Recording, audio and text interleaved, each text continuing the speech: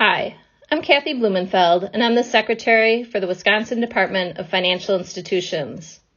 This summer, I had the honor of chairing the Governor's Task Force on Student Debt. The task force was created by Governor Tony Evers to address the growing student debt crisis here in our state.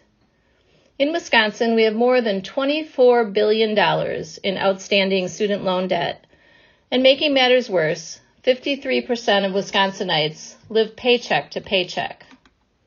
Over the course of our meetings, we heard from experts and stakeholders in the field, as well as from borrowers, on the challenges they face when repaying their student loans.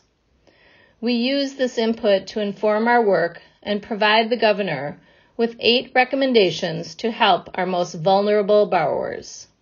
These include, among others, creating a borrower bill of rights, improving financial literacy education, expanding targeted loan forgiveness programs, promoting refinancing opportunities, and creating a student debt relief tax credit. Overall, our recommendations provide a multifaceted and multi-generational approach to solving Wisconsin's student debt problem, helping Wisconsinites before they borrow, while they're enrolled in school, and after they graduate. Now, we must collectively move forward on the hard work ahead. You can read our final report by visiting lookforwardwi.gov. Thank you.